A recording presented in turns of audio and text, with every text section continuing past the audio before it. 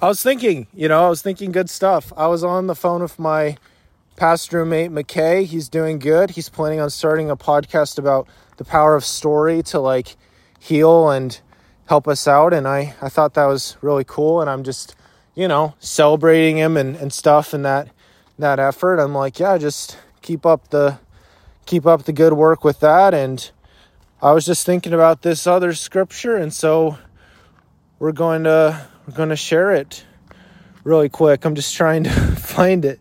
Okay. It says in John 14:2, in my Father's house are many mansions. If it were not so, I would have told you. I go to prepare a place for you. This is good.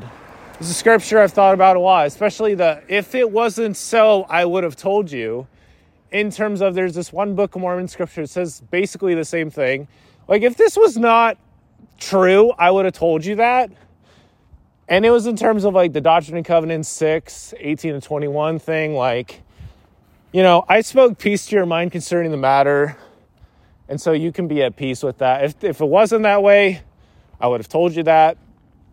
And this does give me a lot of peace of mind and comfort in knowing that the Lord is preparing a place for me in the next 3 months where I will hopefully live away from my parents and family, which I love them. They're great, but I feel very ready to skedaddle. Maybe a little bit longer, but not a ton longer. I feel like I'd work way better somewhere else, but there's that. And then, 2 years from now, or 10 years from now, or 20 years from now, he's preparing a place.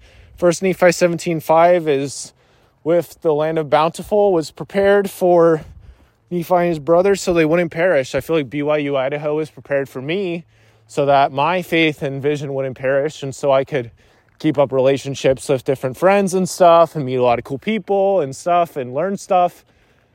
And it did. It was there to help my vision stay alive. Proverbs 29:18 is about how where there's no vision, the people perish, but the opposite of that is where there's vision, the people live. And so the Lord was doing a lot of stuff and preparing places so I could continue to grow. And so, to a certain degree, of course, my family is being prospered and helped out so I can live there and for a period of time.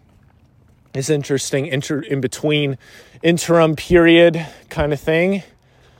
And yeah, so he's preparing a place. It gives me a lot of peace of mind to think of how God is always working in our lives, even if we don't really know exactly what he's doing. And sometimes we're like, he's doing a bunch of stuff. We're like, hey, stop. What are you doing? Like, what are you doing? Like, no, please.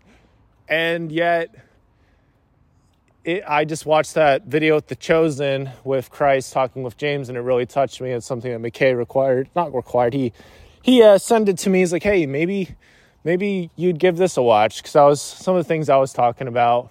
It's like, yeah, this kind of sounds familiar to what you're talking about, about like wanting to have things happen a different way than they're happening, and, different perspectives and stuff, and wanting healing in different ways, healing of all kinds. It's like James in this thing, he's like, yeah, I'm kind of wondering why you want me to be like your disciple and stuff, and I still have this difficulty.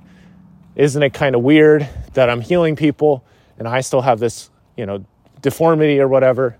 And Jesus is like, well, isn't it kind of cool that you're serving and helping people in spite of your weakness, that you're still praising the Lord even though you have these struggles?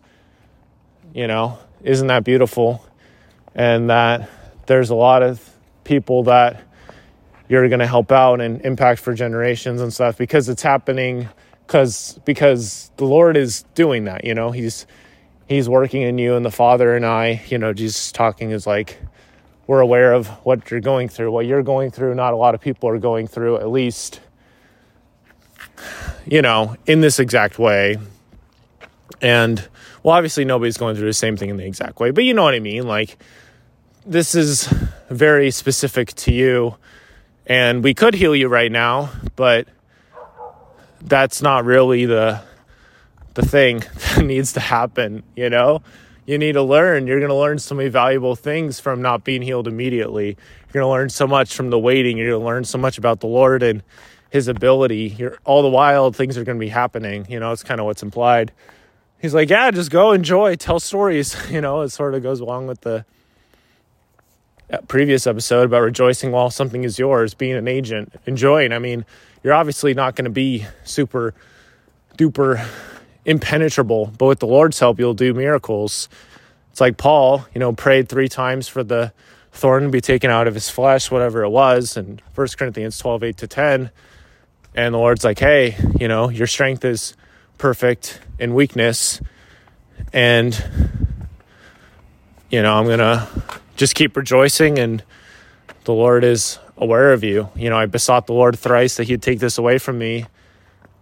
And yeah, he's like, when I'm weak, then am I strong. I think that's basically the gist of it. And this is also my cousin Clark's missionary scripture, which is kind of cool.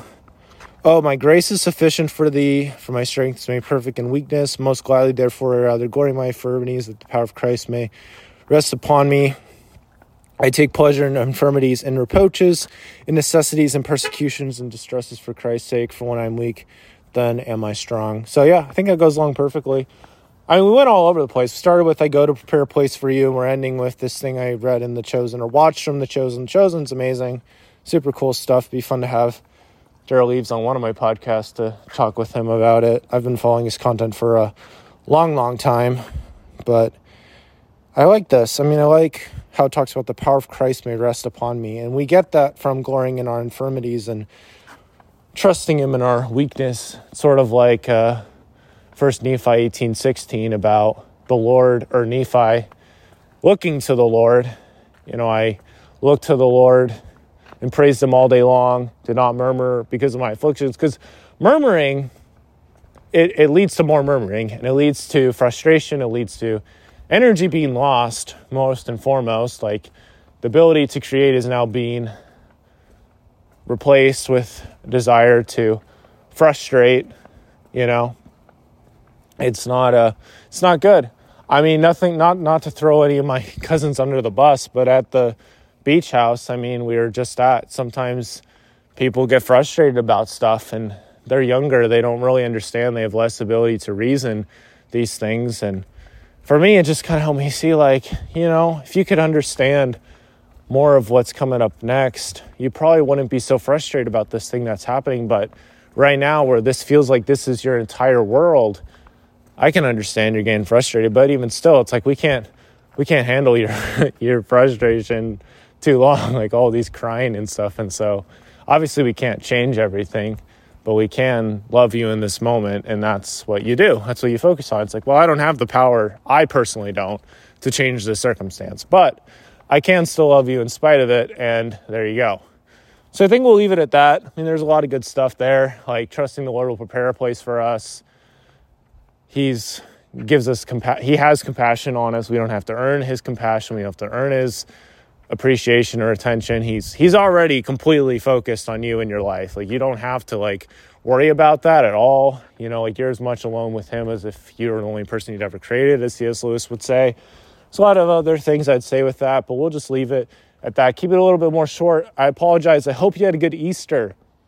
I'm trying to figure out a better way to do this. Right now, we're still just doing phone recordings because they're easy.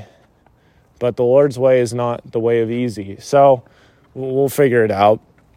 I'm learning a lot. I've done some episodes with my podcasting setup. But for now, I'm just thankful. I'm thankful my testimony is growing. I'm thankful for this podcast helping me to get more perspective. I'm thankful for my family doing FHE, which I'm kind of delaying.